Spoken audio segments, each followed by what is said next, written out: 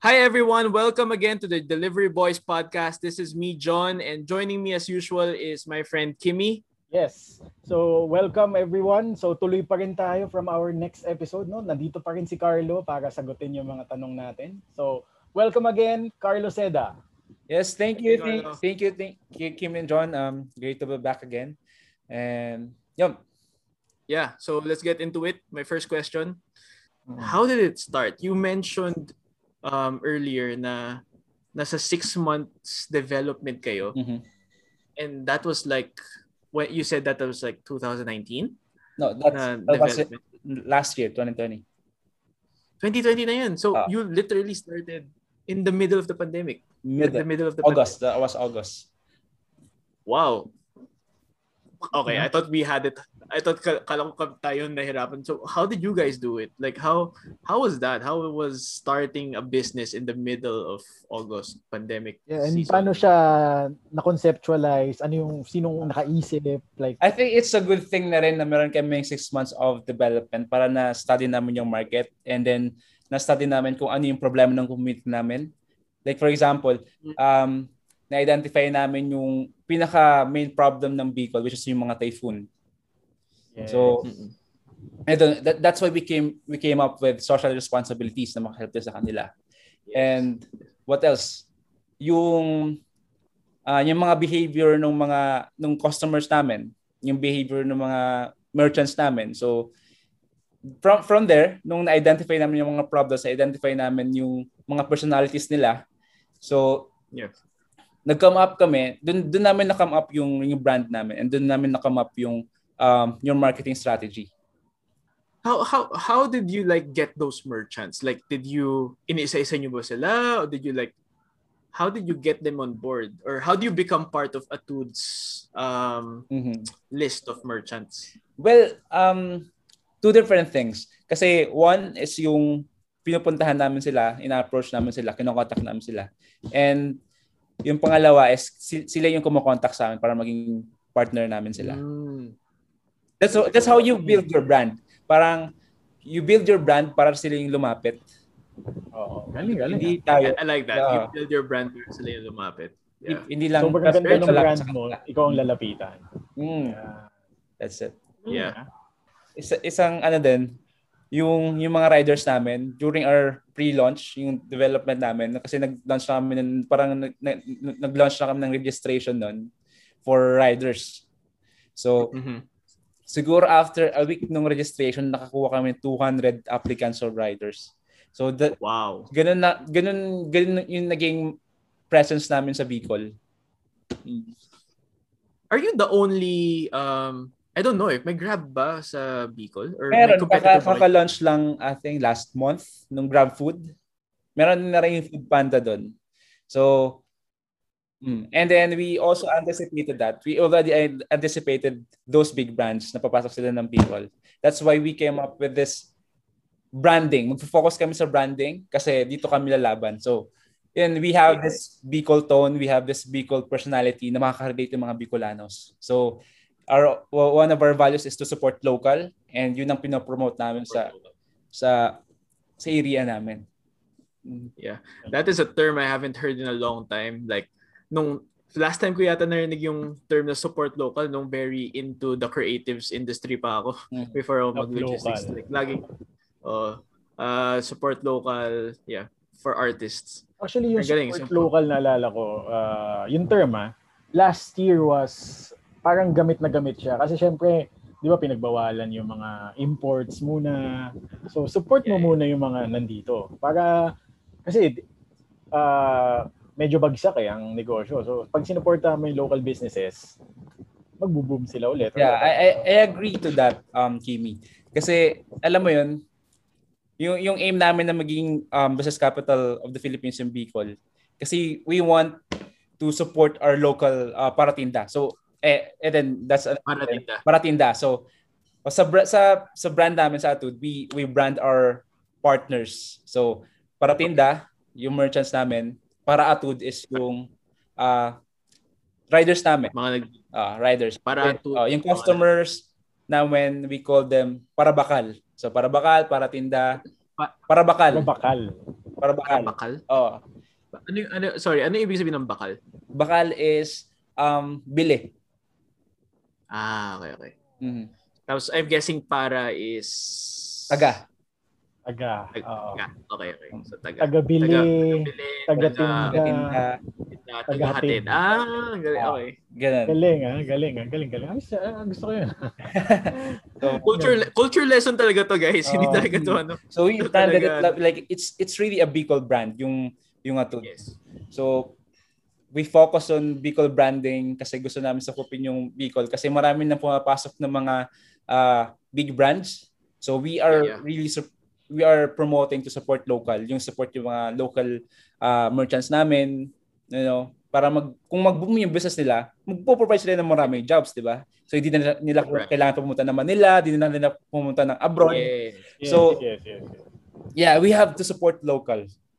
Usually tayo mga Pinoy, naman tayo mahilig naman tayo mag-support ng local. For example, nasa ibang bansa, makakita ka ng Pinoy restaurant, Pinoy yan. Ganon. So what more pag mga nasa province, di ba? Kunyari,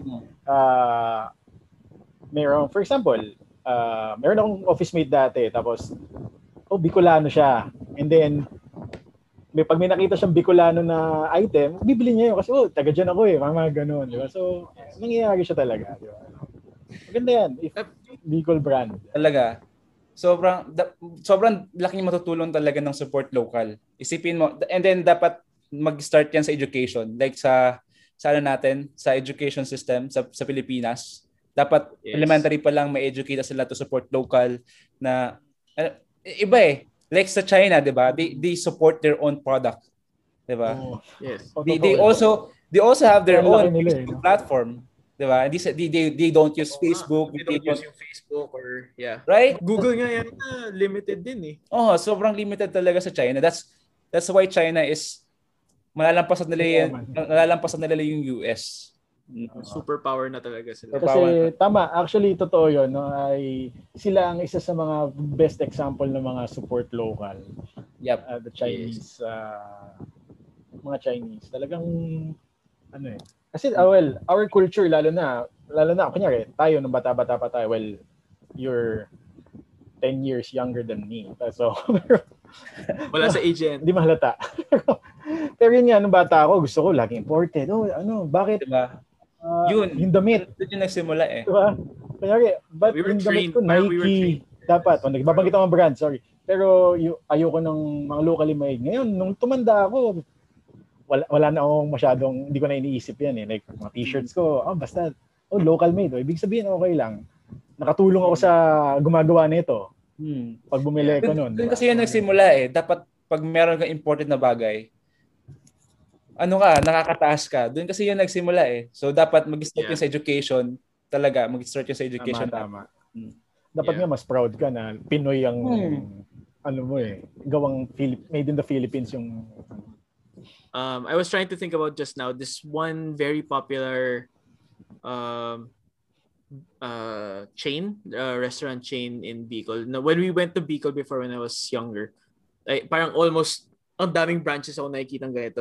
I think it's called Bigs. Yeah, Bigs. Oh God. Yeah. Is that a local? It's a local Bicol. It's a local Bicol food chain.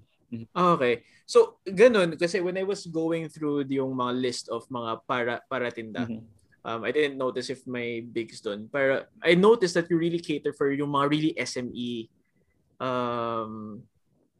brands, SME businesses. But what about yung mga big brands like sila Bigs na poor?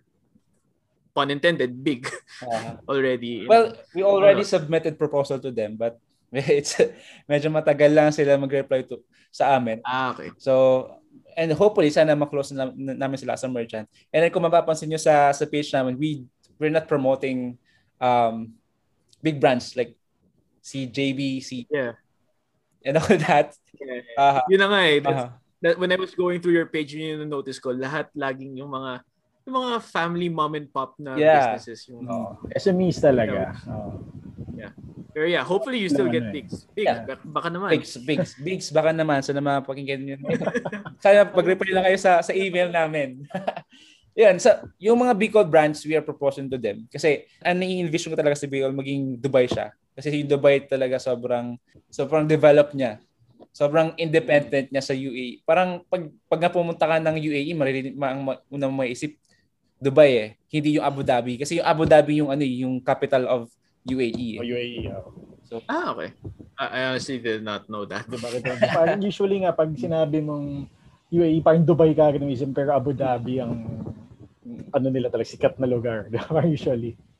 Ayun, galing. I actually love yung ni Atud, yung culture. Yeah, I'm really loving how Atud is and how you really started the whole business, how you started this concept. Pinaka-amazing sa gitna ng pandemic sila nag-start Actually, before pandemic, nasa plan na talaga namin tong yung pag-launch ng Atud. Nag-start lang yung development middle of the year.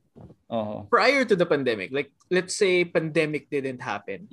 Kung paano si Atud ngayon, ganun ba talaga yung vision mo even before the pandemic happened? Like food delivery, the social actually, yung namin, yung pinaka-main talaga, idea to put up a business is yung magkaroon ng sariling agency, creative agency. So, creative agency. So, we malapit lang. Sobrang connected. Connected creative agency. So, gagawa kami ng marketing, gagawa kami ng mga brand strategies sa mga brands, gagawa kami ng identity designs.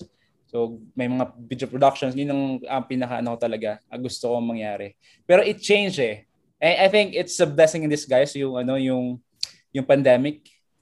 Kasi parang kung mapapansin yun, nung nag-pandemic, nagising yung mga tao para bumuo ng sarili ng business. Yes. Diba? Bumalik sa passion nila. So, iba bumalik sa passion nila. Nahanap nila kung ano yung gusto nilang gawin. So, doon rin ako nagising na kasi I also have this passion na makatulong din sa ibang tao.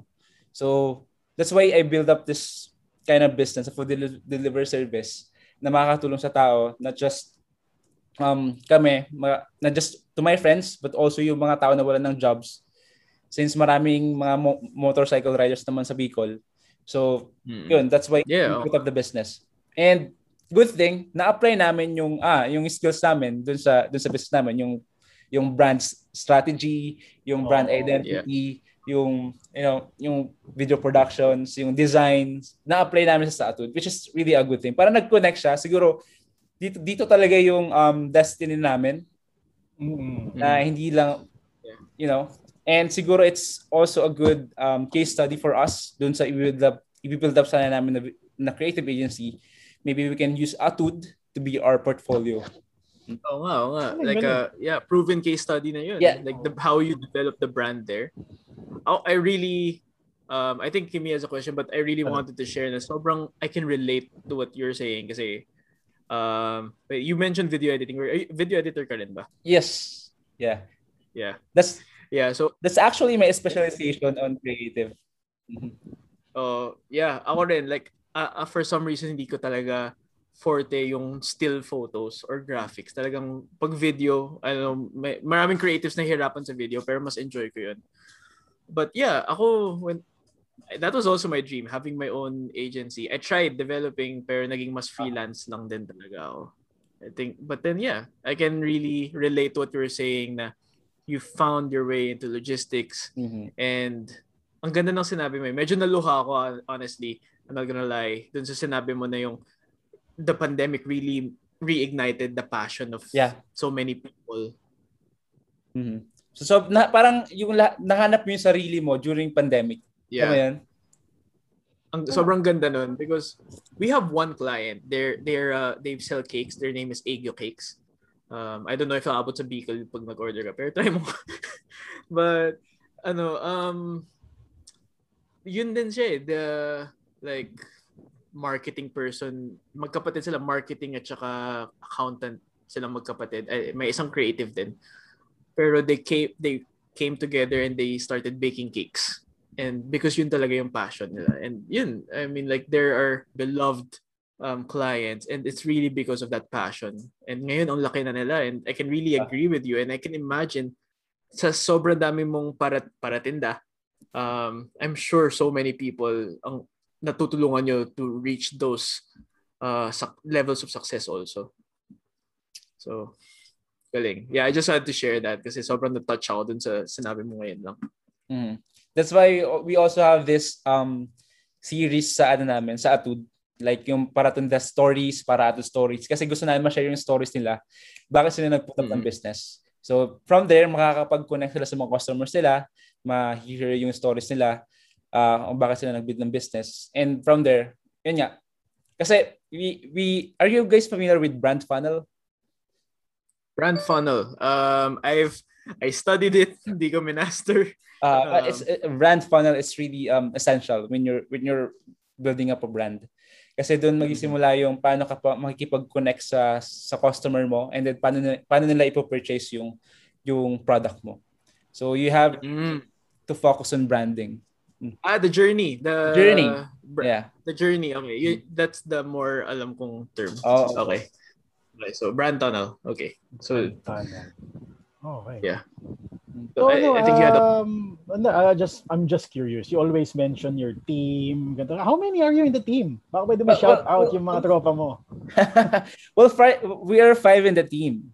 So we're actually 6 kasi yung sister ko is part of the business na rin. Pero she's not active to to the business. Pero she's invested some money. So I'll give a shout out to my team, si Edward, yung CEO namin, si Angel, si Imar yung namin Chief of Operations. So and then si Edward, si Ian, yung CTO namin na dito din sa Dubai.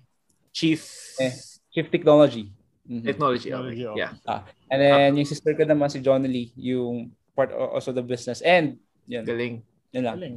Then of course all your para-atuds. So may para-atud, yung mga giting na mga para-atud. Sobrang nakakatuwa kasi they feel like they are part of the brand, you know? Yeah. Parang pinopromote nila yung brand, meron silang emotional connection sa brand. Yung parang sobrang attached nila sa brand eh. So hindi namin sila pinupush na ganito ganyan. They really promote our brand. Galing. Yeah. So yeah, Carlo, I want to ask you more about your branding and culture, but we'll save that for next week. So yeah, thank you for joining us. And thank you, John and Kimi. I'll see you guys next week kasi andito pa rin naman ako with the Deliver Voice Manila podcast. All right, thank you, Carlo. Bye guys. Bye guys.